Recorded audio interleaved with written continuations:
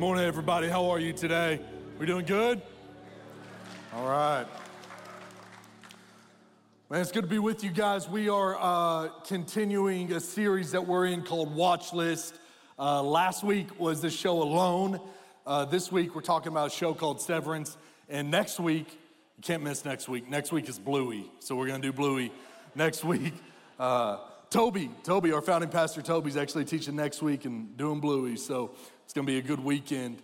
Let me begin with this. You know, something that has gotten me in trouble in life is the words, I thought.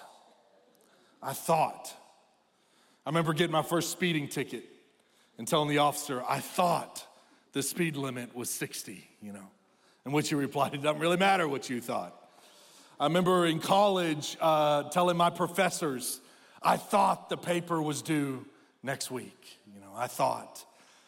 When me and Alex decided that she was gonna quit her job and stay home with the kids, I had no idea how hard of a job it was to be a stay-at-home mom. And remember the first day I came home and she's exhausted and the baby's crying.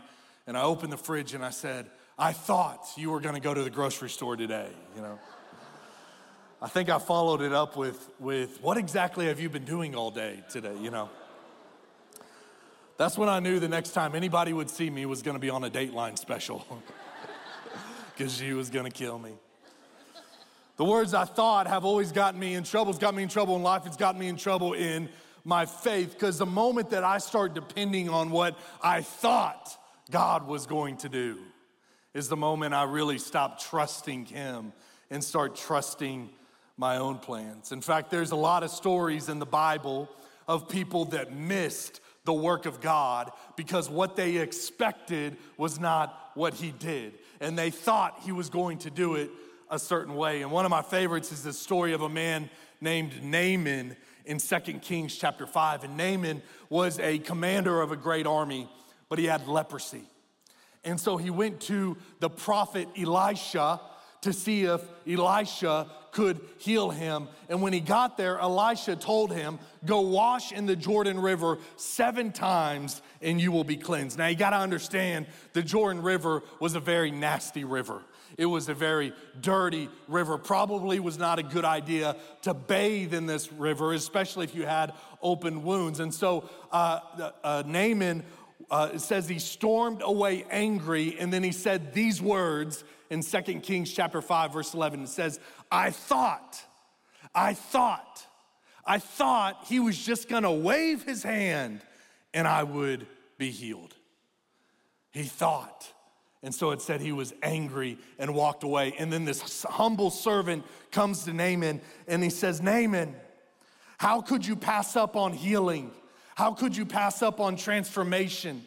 How could you pass up on a new life just because it wasn't the way that you thought? Because it didn't happen the way you thought it should happen. And it says because of these words of encouragement from his servant that Naaman did, in fact, go and get baptized and he was healed. And it just reminded me of how many times that I've allowed I thought get between me and joy.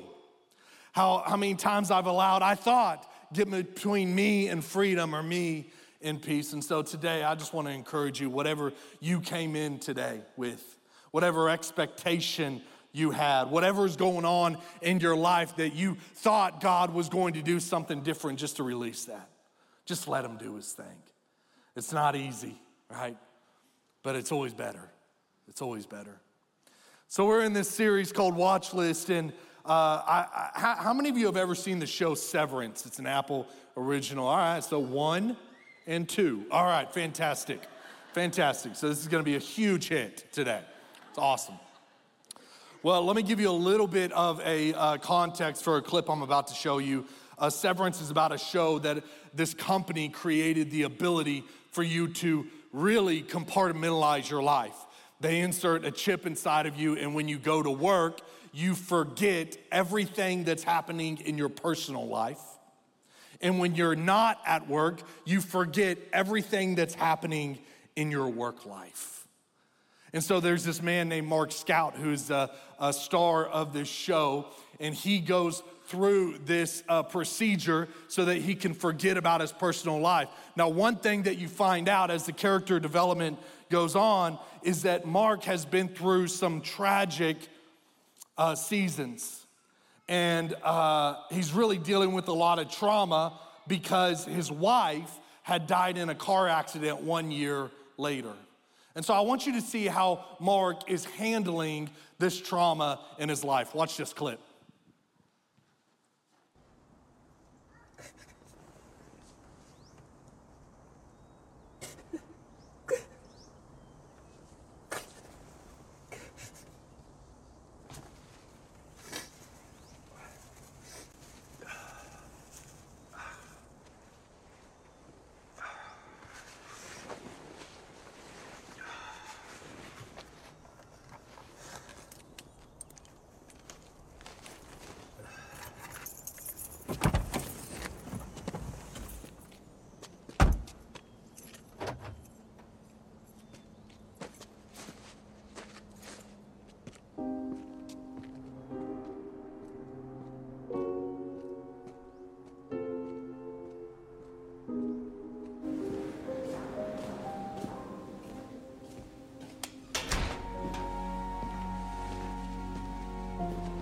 Mr. Scout. Hey, Judd.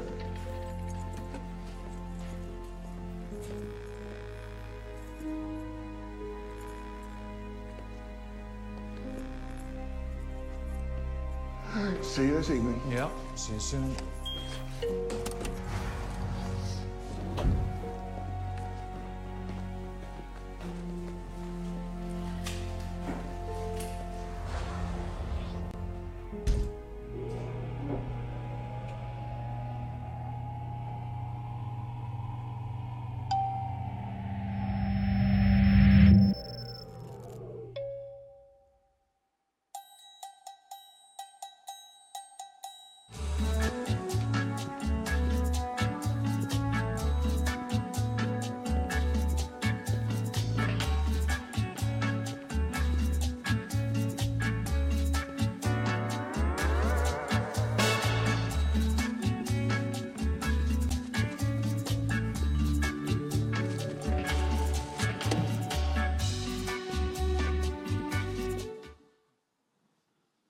So you can see that Mark really had no intentions of getting healthy or being healed. What he wanted was to numb out the pain in his life. And so he chose to do this so that he could spend 9 hours of his day ignoring his personal life, ignoring the trauma that he had been through.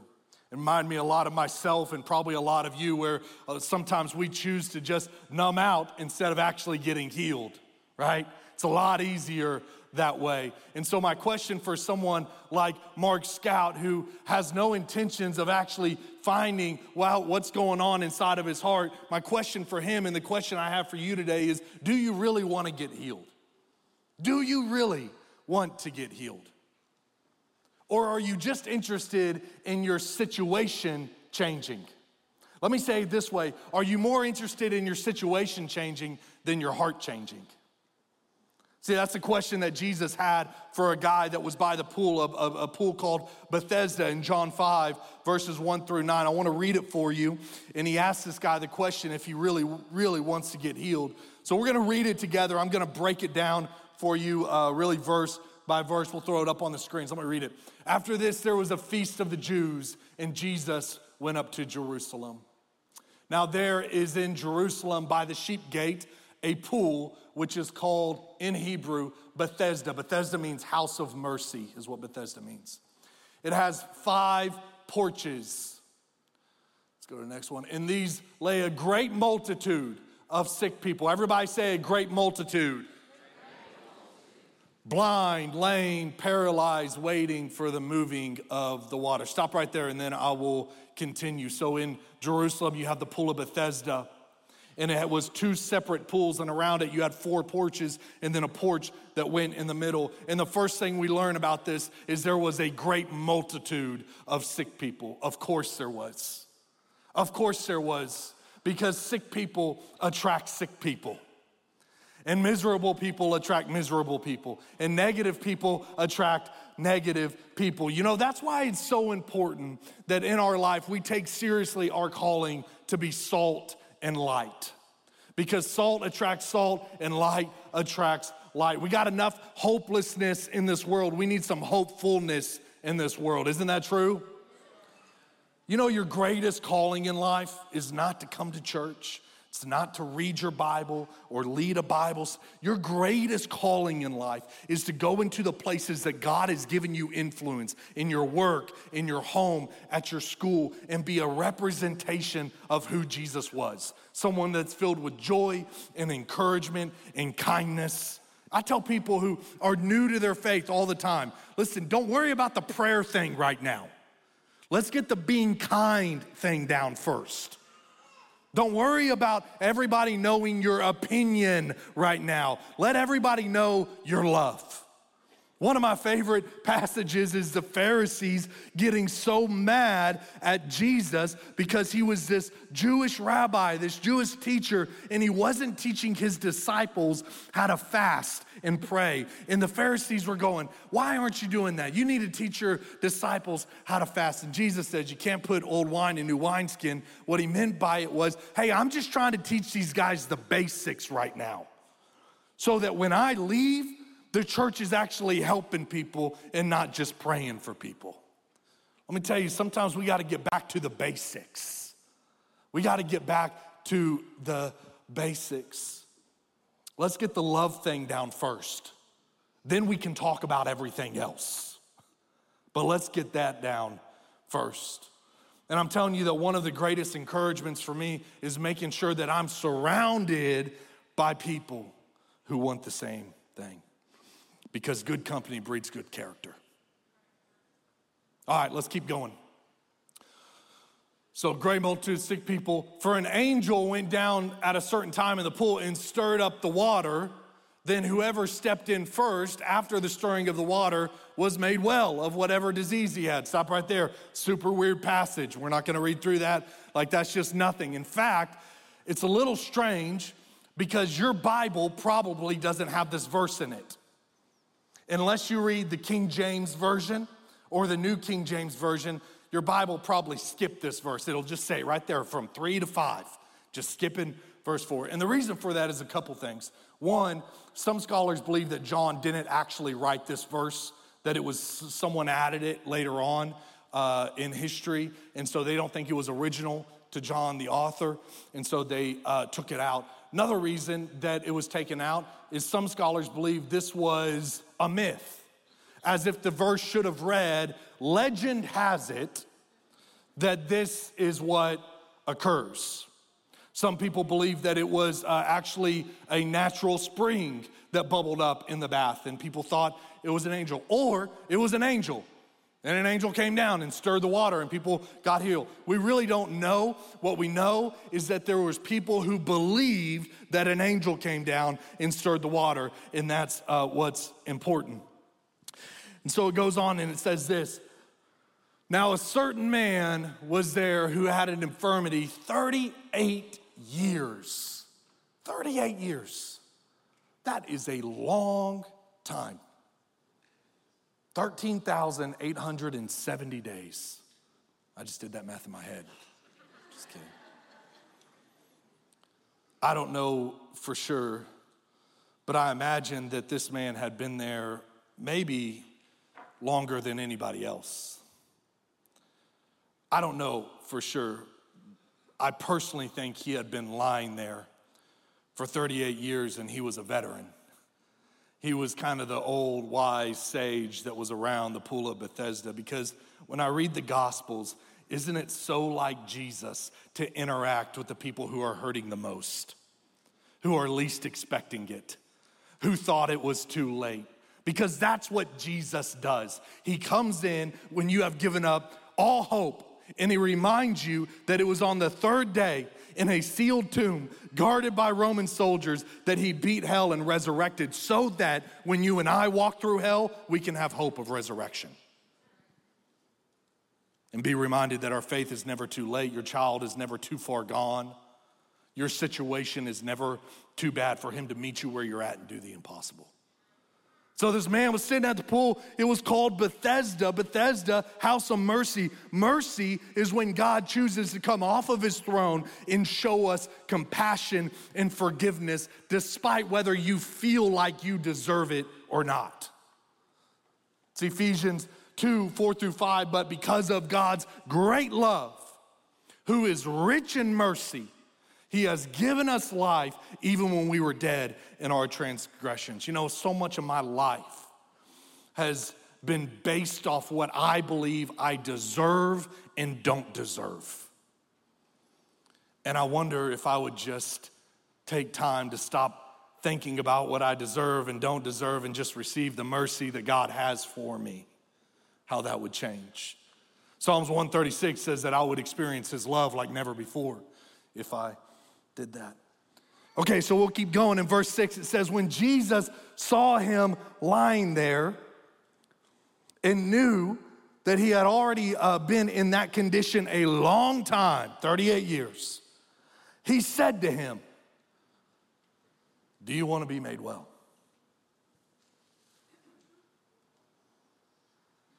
I think that's such a weird question. Do you want to be made well? I remember sitting in a counseling session a couple years ago, and my counselor looked at me and said, Josiah, do you want to be healthy? And I started telling her about all the situations around me and how I needed them to change. And she said, that's not what I asked. I asked if you wanted to be healthy. Because being healthy doesn't have anything to do with the situation around you. Do you want to be healthy? Because it might take a little bit of effort. It might require a little something from you. Getting better, getting healthy might require you to leave what is comfortable. See, I think this man who had been lying there for 38 years, dealing with the same sickness, same scene, same results, same frustrations, this man at the pool had to have become very comfortable with where he was at and maybe even familiar. But you can't have familiarity and freedom at the same time. You gotta pick one. You can't have, let me say it this way, you can't have the same marriage and a better marriage at the same time. You can't become less busy, but also not take anything off your calendar. You can't kick the addiction, but also do it sometimes. You can't have familiarity and freedom at the same time. And so as silly as this question may seem to some of us, it's a very real question that we should ask ourselves. Do you actually want to be healed? Do you want to be healthy? Do you want to be better? Do you want to have more intimacy in your marriage? Because you might need to shut up and be a better listener and not always have to have the final word. Do you really want to be free from shame? Because you might have to take an hour out of your Monday, go to some counseling, and actually practice renewing your mind with the truths of God's word. Do you actually want to be healthy? You might have to work out. You might have to eat better. Do you want to be healed? Because listen, you can't live the same life and also step into a new life. You can't do it. And so do you want to be healed is what Jesus asked him. You gotta love the response of this man. Pull it up real quick. The sick man answered him, sir, I have no man to put me into the pool when the water is stirred up, but while I'm coming, another steps in before me. You gotta love that when Jesus asks him, do you wanna be healed? He starts complaining about his situation and how everybody else is messing him up. I'm so glad we never do that. Woo!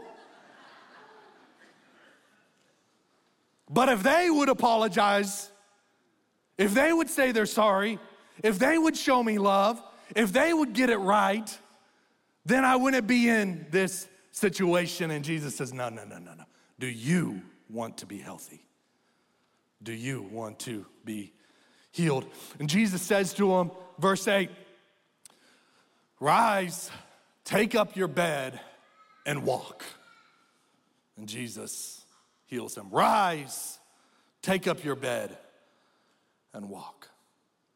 You see, I think this is so interesting because this man's prayer was that an angel of God would come down, stir the waters, and someone would pick him up and put him in the water. See, he was praying that God would come down. See, he thought God would come down. He thought God would stir the waters. He thought God would change his situation. God didn't really have interest in changing his situation. God wanted to change his heart. And so the answer to his prayer was not that God would come down, it was that Jesus would walk by and give him the power to stand up. See, he thought that God would come down, but what he got was the power to stand up. Because that's what grace does.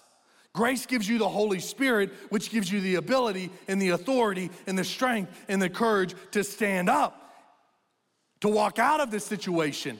The situation you grew comfortable with and familiar with, the situation you've been dealing with for 38 years. I absolutely believe in the sovereignty and power of God, that he's able to do all things, in all things, through all things, whenever he wants. But the whole point of Jesus coming was so that you would have the power to stand up. That you could stand up and have more faith, that you could stand up and have more patience, that you could stand up and have more joy and be honoring and loving and a servant and full of integrity and so much more. See, a lot of times our prayer is, God, will you come down? God, will you come down? God, will you come down? And God is going, I already came down. I came down and gave you the power to stand up and do what's pleasing to me, to stand up. Came down not for you to be a victim, but to be victorious. Where do you need to stand up today? Maybe your prayers need to change.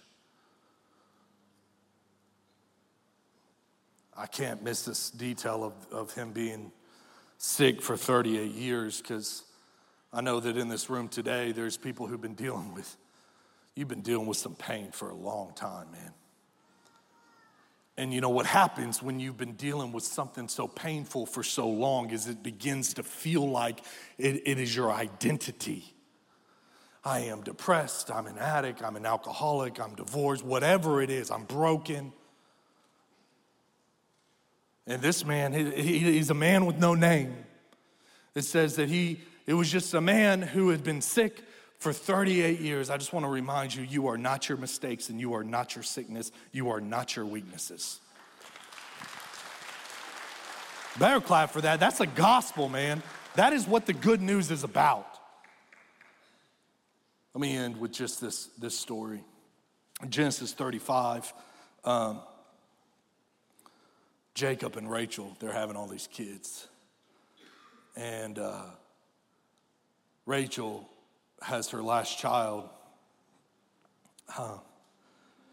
and it was a really hard birth, is what the Bible says. In fact, she died in childbirth, and the Bible says that she endured a lot of pain in this birth. And so when the baby was born in Genesis 35, it says that Rachel named him Ben-Oni. And Ben-Oni means son of suffering. She had named him the identity of the pain that he had brought. But then the very next verse, it says, but his father changed his name to Benjamin, which means son of favor. You may have been dealing with something for 38 years and longer, and you may feel like that is now your identity, but your father has changed your name. You are loved, you are chosen, you are holy, you are victorious. Your father has changed your name. Walk in that name. Let's pray together. God, I thank you so much that you are such a God of mercy, such a God of grace. God, we thank you for coming down when you did so that you may give us the power and the authority and the desire to live what's pleasing to you. God, I thank you that we can stand up in Jesus' name and walk out of this situation. That we can stand up in Jesus' name and be healed. Thank you for the Holy Spirit, God. In Jesus' name, amen.